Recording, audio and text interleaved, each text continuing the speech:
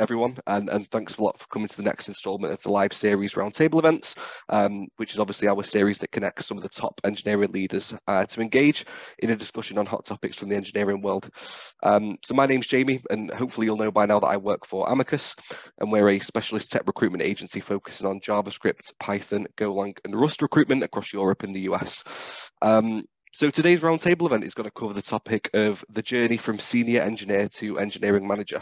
Something I've discussed with all of our guests previously, something which I feel isn't really spoken about much, even from a non-technical perspective. Going from a standard role into a management role is always a big transition, I think even more so within engineering. So I'm very excited today to be joined by some of the top engineering leaders from across Sweden and Denmark. So I'll go around and give everyone just a very brief introduction. So we've got Stefan Sommer, who is currently CTO at Monster Lab.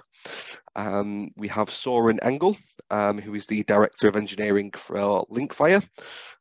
Daniel Lazarevici, I hope I pronounced that right, Daniel, apologies if not, who's the Head of Engineering at FirmNav, and David Bozjak, who is the Director of Engineering for Öresundsbron. So yeah, again, thanks a lot for joining everyone. And as I mentioned, I'd just like everyone to do like a brief introduction to give us all an idea of your kind of experience and what your role is at the moment. So David, I introduced you last, but let's come to you first. Could you give us all a brief introduction to yourself and your current situation? Yeah, sure. Big thanks for having me on, first of all. But yeah, I'm David Bozjak. I'm originally from Slovenia, but I've been living the dream in Sweden for the last 10 years. Really, the promised land I can strongly recommend to everyone who's tempted.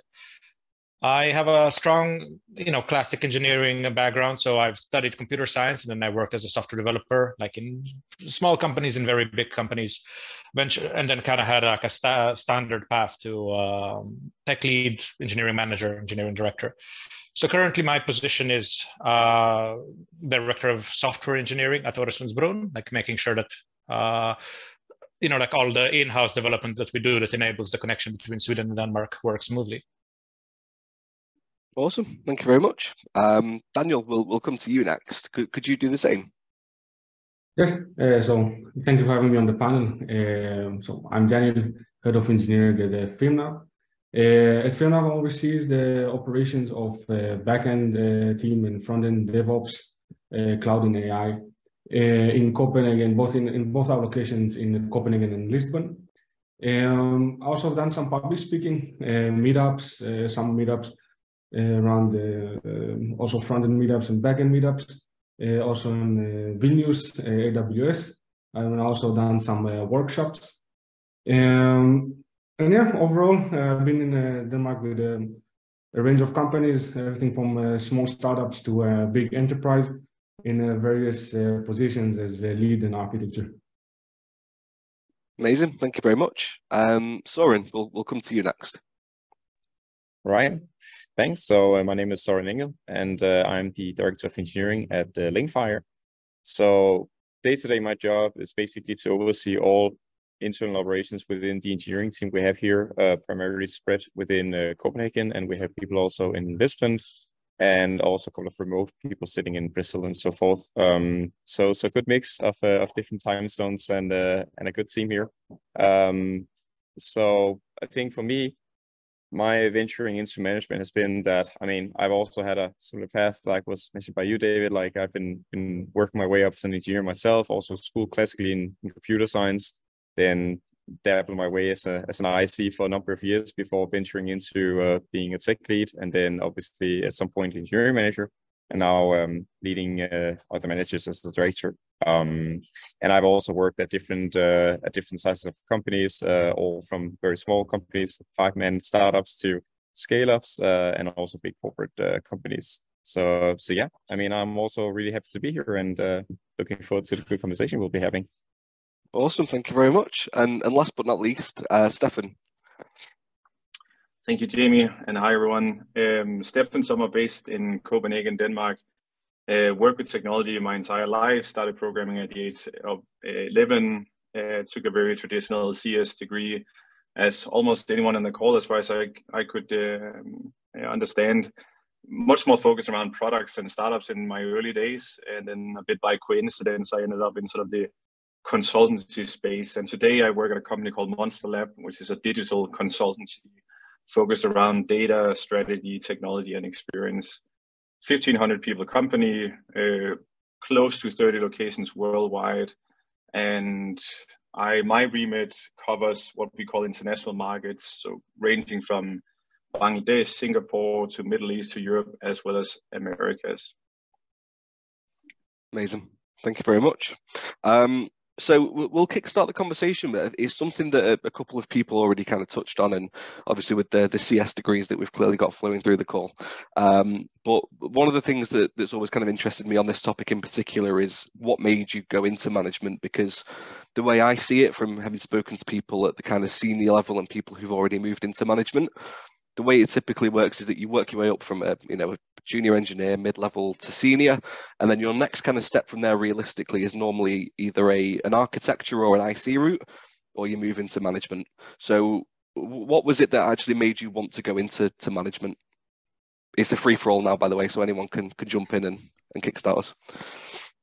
I can say that they got me with the tech lead role. I think that's kind of quite common. That you sort of like, as you're a senior engineer and you progress like more and more into sort of like responsibilities that span over, like over the bigger domain. You get a lot of domain knowledge. So you, at some point, you get on the tech lead title. And that usually means, like, it differs a lot from company to company. But in my experience, it usually means that you have sort of like experience, responsibility over the product of breaking down tasks and breaking down work, but you don't have staff responsibility for for other engineers. So even if you maybe allocate work, you don't approve vacations, you don't have one-on-ones, you don't do that thing. So it was exactly like that for me. And then I enjoyed that role a lot. And then at some point, like it was time to conclude my chapter at Microsoft. And then I was thinking, okay, I'm very confident I can take another like senior engineer role somewhere, but I could try the other side of the fence and try a complete manager role somewhere. And I did that. Then later it was Storytel. And that was, I felt that I really found myself. So it happened that I really enjoyed that role, and it was the right step for me. But I think it's a very different job. So I think it's completely fine to also stop at senior engineer or tech lead and not kind of like run after the manager titles. Yeah. I was going to say as well, something I'd ask you on that, David, is I know that some people, when they go into management, sometimes find it quite difficult to make the transition because they really miss the kind of day-to-day engineering side of the role. Was that something that you came across, or something that you felt? Yeah, I definitely struggled with that for a while at a different, like I also went to a different company where I actually didn't have the engineering background. Like I couldn't actually fix things myself. And I think that helped a little bit, but it's a very big mind shift from, like worrying about your own personal performance, trying to be a top performer, trying to be like on top of all of the latest and greatest technical things, to then taking a step back and making sure that you remove blockers, that your team performs, and that it's not about you and your performance, it's about like how your team performs. And that's a big mind shift, I think. No, I can imagine. It's something that a lot of people mention. Has anybody else got anything that they'd like to kind of add on that as to why they decided to move into management as opposed to sticking to purely engineering? Well, I think for me, I actually advanced quite a lot throughout the IC track, because to me it was originally it wasn't maybe so clear that this is the path for me that I wanted to move into. So I had actually been pursuing the levels, if you will, on the technical side for quite a while, and I was pretty sure that was where my home was sort of at. But I've always had a passion for like mentoring people, being there to support them in their growth. But it never really occurred to me until a certain point that this was actually something that was maybe a bit more natural for me to pursue this direction. So at some point, I kind of came to this realization after having spent, as I said, a lot of time working my way up the ladder on the technical side, that I actually got a great deal of satisfaction from seeing and helping other people grow. And at a certain point, it kind of came to the point that I sort of had to make it up with myself that I was basically getting the same sort of like personal satisfaction from that as I was when I was building technical products. And that was one of the triggers for me that maybe I needed to look at something different. And the other thing I also found was that I tried to then look at what is it that I really enjoy when I was building, let's say, the technical side of things. And I think for me, it was really the system design, trying to figure out like how you build like the building blocks essentially, and trying to figure out how to optimize things, debugging things, and all of that. And as I started to venture into it, and I don't know if this is something others can also relate to, but I think for me, working on the people side, comparing that to the technical side, there are a lot of the same disciplines you need to do. It's obviously in a different context, but you still need to be able to read the right signals, placing the right signals, figure out how you can optimize things around that. So these two things like matched up to me was really something that at the end of the day made me basically go a few steps back in my career and then pursue the management track more or less on a full time. And I'm still an engineer by heart, and I still like to work with technical stuff. But I really found myself thinking that I wanted to work with people as my primary focus, because that's where I really feel at home. But yeah, it was a major shift, I think, definitely, and not something that I like. I think it's been a wild ride so far, and I think it's difficult to really prepare for this, because you basically take one set of tools and then you exchange it with another, and then you're basically back to square one. So it's a fun experience. No, I can imagine. I really enjoy. Sorry, carry on. Sorry to interrupt. I really enjoyed listening to that comparison, so, and I think that's quite true. Actually, I can definitely relate to that. Although I would say that humans are much more difficult in compared to machines, right? I think my own paths were a bit different. In my experience, at least, I see managers either being sort of coached or pushed, nudged towards becoming a manager, or they have this sort of natural drive to go in that direction. And I think the latter would probably be my own sort of journey. I think while studying computer science, I actually started taking courses in different faculties around coaching, project management, went to courses around public speaking. So it was quite clear to me early on that I wanted to focus on the softer side of things as well, in terms of my sort of experiences and skills, and so it was quite clear that this was sort of the route that I wanted to pursue. Not saying it was without any issues at all. I can still relate to that sort of mind set shift, but that was sort of my journey into this. For me,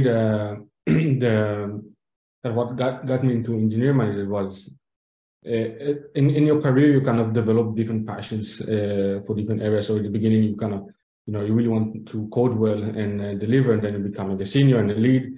And then at some point, you say, okay, but I really want to learn how to build well, define architectures, scalability. What about the product? So for me, it was the perfect combination of the passion for people, technology and product, but also the engagement with the tech community and branding, because I always felt like the engineering manager or the engineering management is like a lighthouse for your company, where you project towards others how you want to brand yourself, but also how well the foundation and how to build really, really well foundation of engineering. And it also helped along the way that at least I was lucky to pinpoint some really good mentors that were, I was a lead, they were directors, right? And really helped me along the way to understand what is expected of that role, how the first day looks like, different scenarios that you can hit along the way. So those kind of things really build the natural growth towards that role. Awesome. It's good to hear such a range of different kind of opinions and ways that people have come into it. And one of the things that we've touched on already quite briefly are some of the struggles that you've come into when making that transition. One of the main ones being that people sometimes find it difficult to move away from purely, software engineering, contributing to a code base every day, to moving less and less from that into more of just purely management like responsibilities. So outside of maybe that one, but what are some of the other things that you faced early on in your management days that really made you maybe think, have I made the right choice, or should I go back to being a senior potentially?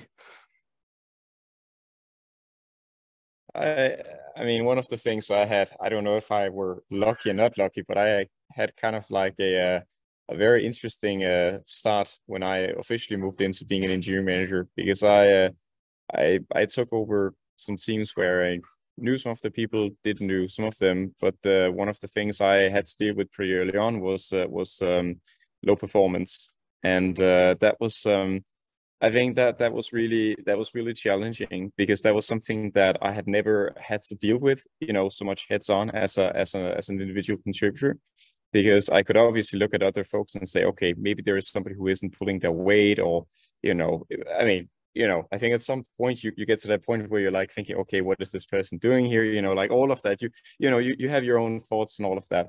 But then, I mean, when you're then the person who basically has to deal with the problem, that's not so fun, because then you're basically in a way different position. So I think for me, I mean, like being the person who had to come in and basically be the one who exposed this individual to the bad news, was not super fun, to be quite honest, because it was getting to the point where the person had been neglected for quite some time, hasn't maybe been told, how the person's performance were. And I had to then come in and basically start from breaking where we were and painting the picture of where we would be moving with improvement plans and all of that. And it also ended up having to basically let the person go. And I think that was one of the times where I really was putting the decision off and off, because I was really trying to figure out how I could justify and try to see how I could get the person to improve. But at the end of the day, it just didn't work. And I think that was probably one of the, that's always one of the toughest decisions I would say you have to deal with as a manager, that is letting somebody go. But I think that was really, don't want to scare anyone off who is trying to venture into management, but I mean, you never know the cards you're being dealt, right? And I mean, for me, that was one of the things that I had to experience very, very early on. And I think that's one of the things you always hope that you don't get to experience, but it's part of the job, right? And I think that's one of the things that it's definitely something different, that, I mean, you are now in this position where you basically have to think about the greater good for the entire team, and also have to think about what this means for a person who this is an individual who is coming to work every day, trying to do their best, has to provide for their own, and all of a sudden you're the judge of their fate, if you will, right? So that's, I think that was one of the main challenges I had when I moved in.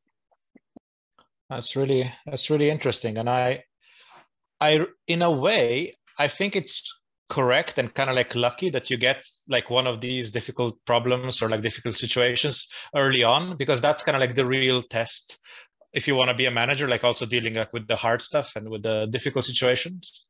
So for me personally, it wasn't low performance, but but very early into sort of my new manager position at the time, it became clear that there was a really escalating conflict in the team, between some individuals in the team, that was kind of simmering under the under the surface for a long time, that previously people just turned a blind eye or tried to ignore, and then it was not ignorable when I joined. And in my first week, kind of trying to deal with this conflict and dealing with HR and having all of those difficult conversations, I was also thinking this now, is it, this is not really what I expected, and so on. But luckily, I was able to kind of make it clear to myself that maybe it's not what I expected, maybe it's not what I wanted, but it's definitely something that I signed up for, right? I knew that this is part of the deal, and I think that helped me both deal with the situation, but then also know that after I've been through that yes, manager track is actually right for me, because I want to obviously I don't want to have these things on day to day, but this is what I'm signing up for. So that was very helpful for me. Definitely, it's hard decisions, even though that you do all the preparation work and you collect evidence, and for several time span, bringing the news is hard. But the fact that we deal with people and and the day-to-day operation. So someone could also, in one case, came to me, I have to go for a week. I have a family issue, and then my whole project was in jeopardy. And then you have to decide, okay, what do I do now? Can I take resource from other teams? Do I need to now take consultants, right? And then you can also shifting like kind of the money bag issues, right? So this is kind of decision that you have to take also for day to day. Let's see, that also kind of groups to the hard decision that you have to make in your role. Yeah, and oh, sorry, Stefan, were you gonna jump in there? Yeah, I can jump in. So I definitely relate to what was already said. I think if I had to sort of highlight two issues that I remember when jumping into sort of this track, there's definitely something around being comfortable with tough decisions or maybe awkward situations, right? That I think people have a tendency to forget that is also part of the job, and whether that is letting go of people, or if it's conflicts in relationship, if it's disappointing people in salary reviews, or if it's just sort of personal drama that sort of leaks into the professional life. That's all part of the package, and I really like the phrase of that is what we sort of signed up for. I really like that. The other one that I remember struggling a bit with was sort of starting to reflect a bit on what is sort of my own leadership style, so to say. And is that even a thing? Can you even boil it down to sort of an archetype, or do you sort of jump in between archetype depending on what the situation requires? I think that's something that I sort of, at least from my experience, my own personal experience, but also what I see in other new managers, is that they have a tendency to either become this sort of very sort of demanding, hierarchical, micromanaging type of manager, or maybe they are the opposite, being too polite, not really setting the right level of expectations, and so on. So sort of balancing all of that and trying to find your own sort of personal flavor, whether that is changing depending on the situation or if it's more sort of static. That was definitely something I struggled with in the beginning. That's a really good point, and something that I was going to bring up later, Stefan, actually. So I've obviously, I'm not an engineer by any stretch of the imagination, but I transitioned into a management role about a year ago. One of the things that I found really difficult personally, I don't know if this is something that any of you can relate to. Obviously, I personally, from my own perspective, have a way of being managed that I like. What I found really difficult was to adapt to how other people like to be managed, because I was a little bit short-sighted, I think, and sometimes thought, well, this is how I like to be managed, so I'm presuming this is how other people like to be managed. And it was like quite a rude awakening to realise that really wasn't the case, and that, if you're managing a team of 5-6 people, there's probably, 2 or 3 different ways that you have to manage each of those individuals to get the best out of them. So I don't know whether that's something that anyone else has come across and kind of battled with, but something that I certainly got a rude awakening to when I went into management. And absolutely agree to that one. That's it's especially also interesting if you were like, if I think for me also one of the things there, as I said, I mean, like some of the people I was managing when I first stepped in, I knew already. But one thing is knowing them as a peer, another thing is knowing them then as somebody that you have to manage, which was very challenging also, because you have to walk this fine line between. I mean, you are their manager now, but I mean, you also had a previous relationship, both professionally, but then also like from a friendship point of view, right? But yeah, so definitely it's yeah, I agree 100% that you need to weigh a lot of different hats, if you will, depending on the individual. But like you also saying, Stefan, I think there's also like being able to take on different like you say, like archetypes is one way of putting it. But yeah, I mean, adapting to, like in some situations, maybe you need to be a little bit more product specific, maybe more technical specific, maybe you can be a little bit more hands-on, hands-off sometimes. I mean, you really need to be adapting a lot as both the team evolves, but also as you're being thrown into new situations, if you will. You cannot just apply one like silver bullet, if you will, which we all know doesn't exist, and then just assume that's the natural order of things until you don't have that team any longer. Also, like the fact that at some point you have to say no to people, not only yes and be a promoter, because eventually we as an engineering managers, we have access to the broader picture, right, to the business picture. So not always the engineers would follow or would understand. So it's really, this job kind of really makes you develop an elephant skin as well. Yeah, definitely. And I can definitely see that because, like you say, sometimes having to deliver hard news, as we spoke about before, or having to try and kind of bring people around to your way of thinking is never easy, even outside of a management position. But obviously, when you're in that kind of higher up role, it is always a difficult conversation to have with your team. But one thing I was going to ask people, it's always an interesting one. If we were to speak to anyone's team in here now, how do you think they describe you as a manager personally? No swearing, please. You mean no swearing in the English language? So people... Well, if I'm still working on my Swedish and my Danish, so you can probably get away with that for now. It'll probably slip past the editor.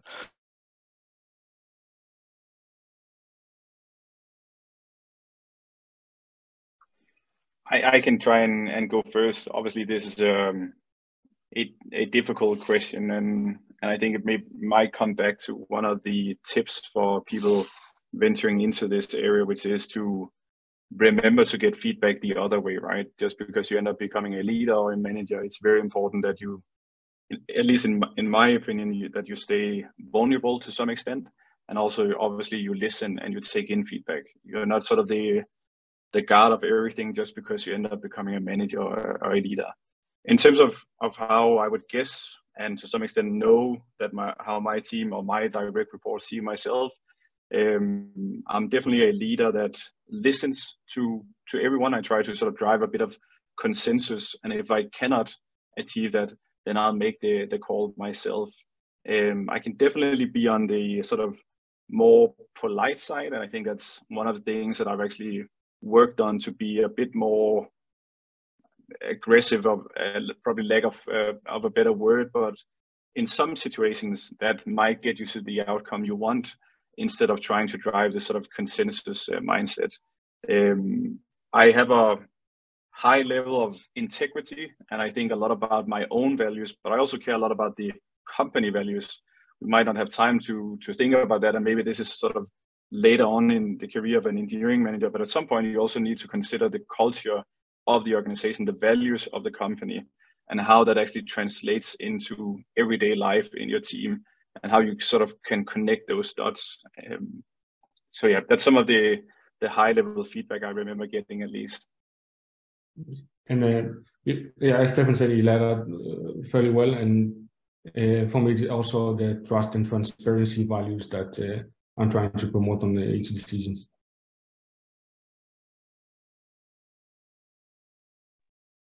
Yeah, I think for me, I would like to hope that my team also believes that I'm being fairly transparent about what we do and being honest in everything I do. I believe that's something, that has to go through no matter what position you're in. Being honest and kind is two of those virtues I think is super important to make sure that you build long-lasting relations. But I think one of the things that I kind of get the sense that my team likes about my style of running my organization is that I'm promoting a lot that people, they shouldn't be afraid of making mistakes. And I do that by also being vulnerable myself and showing that I can take a decision, but I'm also not afraid of showing when it was the wrong decision, but then tracing the steps back to why that was a wrong decision. Also fostering that culture that others are also willing to put their own skin out there and try and see. They might take a big risk by doing something, but they also know that there is a safety net underneath and there is full support. But as long as you can justify why you did what you did, and then basically also trace the steps back to figuring out how do you then improve on the next iteration of what you do, I think that's something I also practice a lot in my day-to-day, if you will. Interesting. I can say that I'm in a very new role now, so I've only switched a few weeks ago. So actually, I would love to know what my new team thinks of thinks of me, and like the impressions. It's been unfortunately a little bit too early to sort of like get a review or something like that. But one thing that I've always worked on is just like as Steph was saying, like be very explicit for asking for feedback, and that's and then really working on the feedback, trying to iterate and trying to understand where the sort of like the feedback and the opinions come from. Otherwise, I think like one thing that then if we go like if we take one previous job, then if we focus on them. One thing that I believe and hope that they would say is that that I'm a good listener, that I like listen a lot and really take in their opinion, try to shake off my assumptions, or if I have assumptions, then like make them explicit, like make them open, so that they can be disputed and they can be shown to be wrong. I also very value like transparency and sort of like open communication. That can have a downside though. Like as a person, I'm very detail oriented. I like to know like the small details of everything. And then when I communicate, this is feedback I've received in the past. When I communicate, I like to include all details just because I know that like I would appreciate having them. So I'm one of the wall of text people, and I'm trying to shake off that habit. It's surprisingly difficult though. It's a good trait to have, I suppose. Good trait to have, but yeah, I can appreciate why you may be working on it slightly. Yeah, I don't think I get many follow-up questions, which is both good and bad. I think it comes back to, and then maybe, sorry, and like you mentioned before, time zones, right? Like, but I think I worked in a very like time zone dependent workplace, like early in my career, or like a long way back in my career.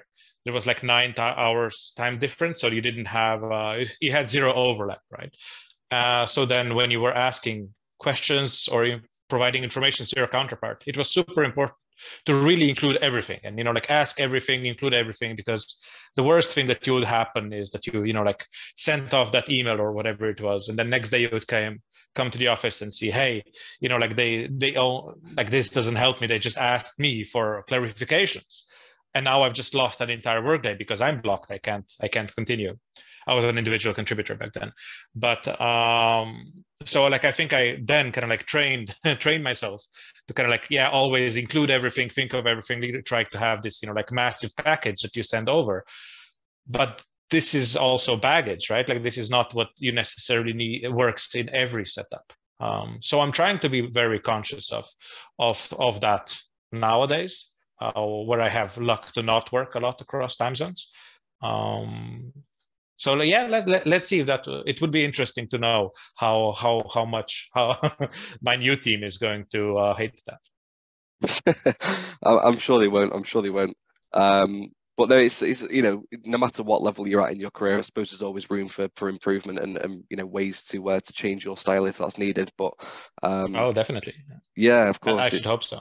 Yeah, exactly. And one of the things that somebody mentioned before, I can't remember who said it, but it was about not being afraid to make mistakes. I think is such a massive point. It's one of my pet peeves, and I'm lucky enough really to have had a lot of managers throughout my career in recruitment and before that have been very transparent and, like you say, almost encourage people to make mistakes because ultimately that's the way that you learn. I remember listening to a podcast. I don't know whether anyone listens to the Stephen Bartlett podcast, the Diary of a CEO. He had the footballer Peter Crouch on a couple of weeks back, and he made a point that really irritated me. So he said something along the lines of, he feels that if he has a manager, then his manager should always be a level above, and if you have a question for your manager, they should have an answer straight away. And my way of looking at that was, well, I would respect the manager a lot more if they said, actually, I'm not too sure on that. Like, let me look into that and get back to you. We'll work on it, rather than just coming up with an answer for the sake of being a manager and I should know more. So yeah, that's definitely an important point to cover, I think. But one of the other things that I wanted to cover, and we've already kind of covered this slightly throughout as we've been going through the conversation, but for people that are currently at a senior manager role or senior engineer role, or maybe as we mentioned before, in a tech lead role and looking to make that kind of full-time step into management, from everything that you've experienced so far and maybe seen from previous managers yourself, what would you say are some of the most important things and some of the tips that you pass on to people in that situation? I think really knowing that you want to is the first step, and really knowing that you're doing this for the right reason, that you have a passion for people and want to work with people full time. I think like now a lot of organizations are getting more enlightened and having more sort of like individual contributor levels or like performance or so on. But like if anybody wants to go to a management role just because of the pay, like please don't. Save yourself a lot of heartache. Save yourself, like save the team a lot of heartache. Like it's not, you know, it's not worth it, and it's not pleasant experience for everyone if you don't really have a passion for it. No, 100%. I would support that by all means. I mean, I think it's also important to kind of say that if you cannot truly say that you have that satisfaction from growing people, I mean, you shouldn't also be discouraged, like you're saying, David. I mean, like there are multiple ways you can grow in your career, and I think for some, maybe it's also understanding, like both from a company point of view, that management isn't seen as a higher thing than maybe an individual contributor track, but also that I think there are leadership in both tracks. It's just a matter of like how you apply that leadership. And I think that's really what I tell my engineers is that, I mean, like when they're getting to this crossroad is that, well, I mean, like, do you want to build bigger and better systems, or do you want to manage bigger and better teams? Because I think that really also for me, what it boils down to is like what way do you want to move around in your career? And as I also said early on, I think for me, there is a lot of things to be gained. So something that I also encourage my team for is basically, I mean, like that they try it out. I mean, like if they have a hunch that they want to try this out, give it a go, see how it works for a period. If you don't like it, there is absolutely no shame in moving back to the other track. I think that's super important to understand, is that there is no right or wrong. It's not that you have to feel that you failed if you don't succeed moving into engineering management. I think that's the last thing people they should be afraid of, because I think that's just as much other things in life. You have to try it out, see how it works for a significant period of time. And then if it doesn't work, you just move back to the other thing you were doing. There's no problem with that at all. And usually I ask when I get a request, like I wouldn't want to be lead or something like that. Like what exactly type of management would you like to do? Is it like more technical, more people? Because there's some other tracks. So asking the why question, so we can also groom the person if you really feel passionate. But also, you know, I actually read a really nice article that even promoting to engineer managers role, there's a 3 months grace period that you don't even communicate with the organization, right? Just the person start acting as, and then if it doesn't work, if it works, then it's all right? But if it doesn't work, it's not stepping down, it's stepping aside. And so finding something that is equal, which I think is a really interesting method. And of course, not neglecting your roots, right? So you still have to perform very well technically, for example, so improving development yourself. That's actually some core courses. One of the courses was in educative that I really like, and some other really well articles there. So you can start learning about what does it mean, and really go hand in hand. I'm very much aligned with what people are saying. So we spent quite some time a few years back on redesigning our career journey, and there were big emphasis exactly on what Søren was saying about sort of changing this perception that management is sort of everything. We wanted to talk about side steps. We wanted to show that you could take different paths and it would be sort of at the same level, so to say. And I also encourage people, because I've come across really strong managers who stumbled into it. Like they might not even see it themselves before they end up in this situation. So I think it's perfectly fine to embrace sort of this culture of trying it out, and then if it doesn't work for you, then you can move on to something else. I think if I had to go in a different tangent, then I think something that is quite straightforward that worked for me, it might not work for everyone. I think some has a more sort of fluid management style than I have, but I think one way that worked quite well for me, and which I would recommend others to try out, is sort of to codify the management responsibilities, right? I think some of the tough situations that managers find themselves in is not always, but sometimes due to a lack of preparation, a lack of expectation alignment. In other words, a lack of proactivity, I would probably call it. So try to maybe structure and sort of codify your responsibilities. How does one move from one step in the career journey to another one? How do you monitor this or measure this? How do you sort of, piece together the dots in terms of gaps and investment going into training, and so on and so on? How do I do follow-ups, one-on-ones, performance management in general? All of these things, if P&C is not providing you with a clear framework that you can sort of just adopt and take on, then I would definitely try and look into sort of structuring that yourself. I think that will help you quite a lot, especially if you are of a structured mindset that most engineers are. Yeah, a really good point there at the start of what you said as well is about being able to make sideways steps. In engineering, and I suppose in any kind of career, really, it's not always the top performers that make the best managers. I've seen a lot of the time. Sometimes the absolute best software engineer that you will meet, if you push them into a management role or they decide to try out a management role, they might be terrible at it. But I don't think that should defect from what they're best at. They shouldn't kind of be punished almost for not having that trait or having that skill set to be able to do it. So as you said, Stefan, like rejigging the career progression path to allow people to go down whatever route they feel they're best at is a really good way of doing things, I think. Cool. Just obviously conscious of everyone's time. I appreciate we've covered quite a lot of topics, but whilst we've got everyone together, is there anything else that people wanted to bring up or discuss with everyone else that's here?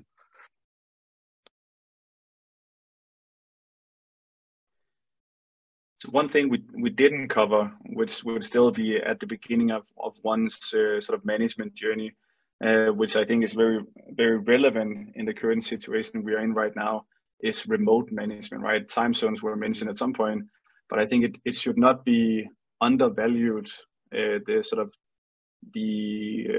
challenges involved in having remote reporting lines, right?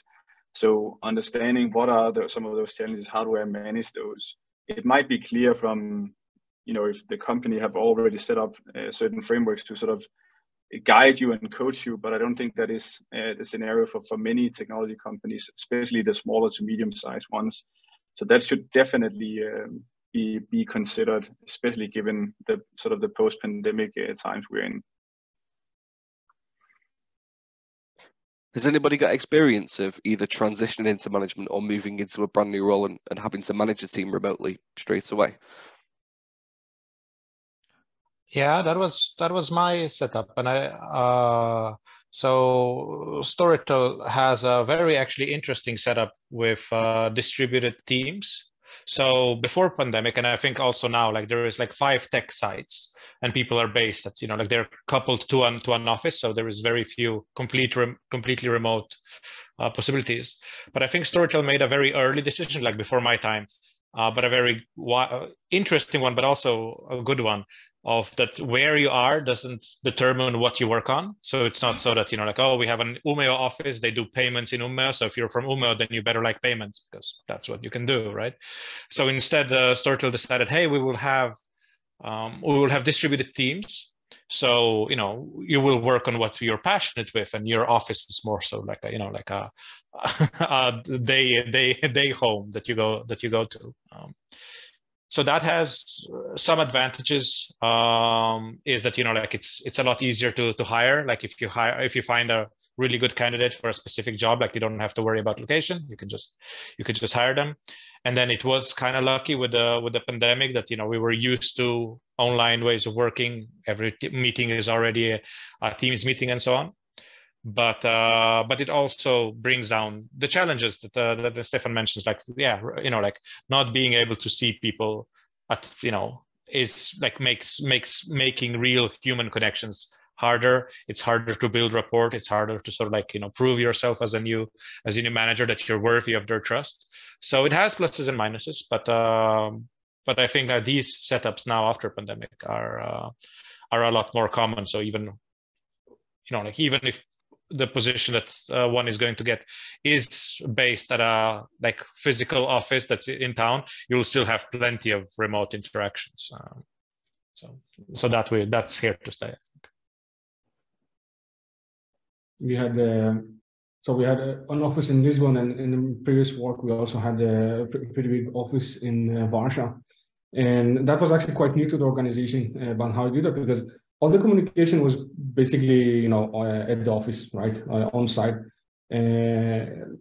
So I think one of the mistakes that was really easy to kind of install was we have our side and their side, which is very easy, right? Because we could just give them task and we have our task.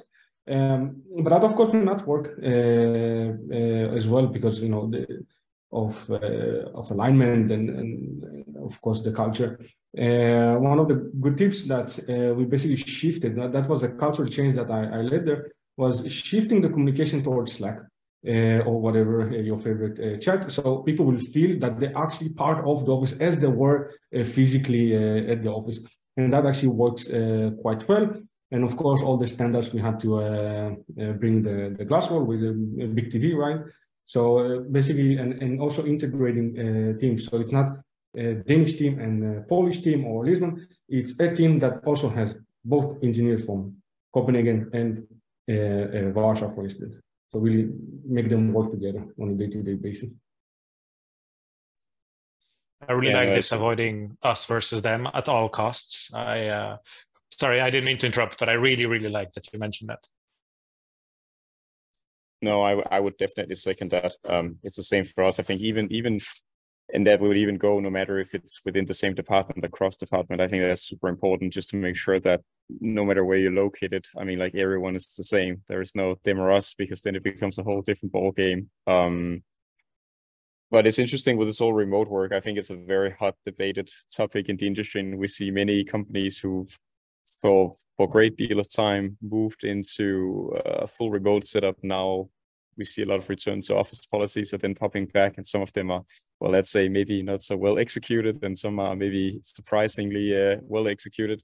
So it's interesting to see where this is taking us. I think one of the things that we've been focusing a lot on throughout the last half year, I would say, has been to really capture every decision in writing. I think we weren't good at that before, and I think that's something that we've been investing a lot on and trying to really champion from myself and my managers to make sure that our engineers are writing everything down in IFCs and have a good process for that. Because I think that was really something that we had an issue with in the past, which also was, we had a ton of Slack threads, and then sometimes that's spun into a Slack, or not a Slack, but a Zoom meeting, and then something was decided and it wasn't communicated, and then it became evident like a few months later that something was happening that somebody could have used or challenged or whatever, and then we found out too late.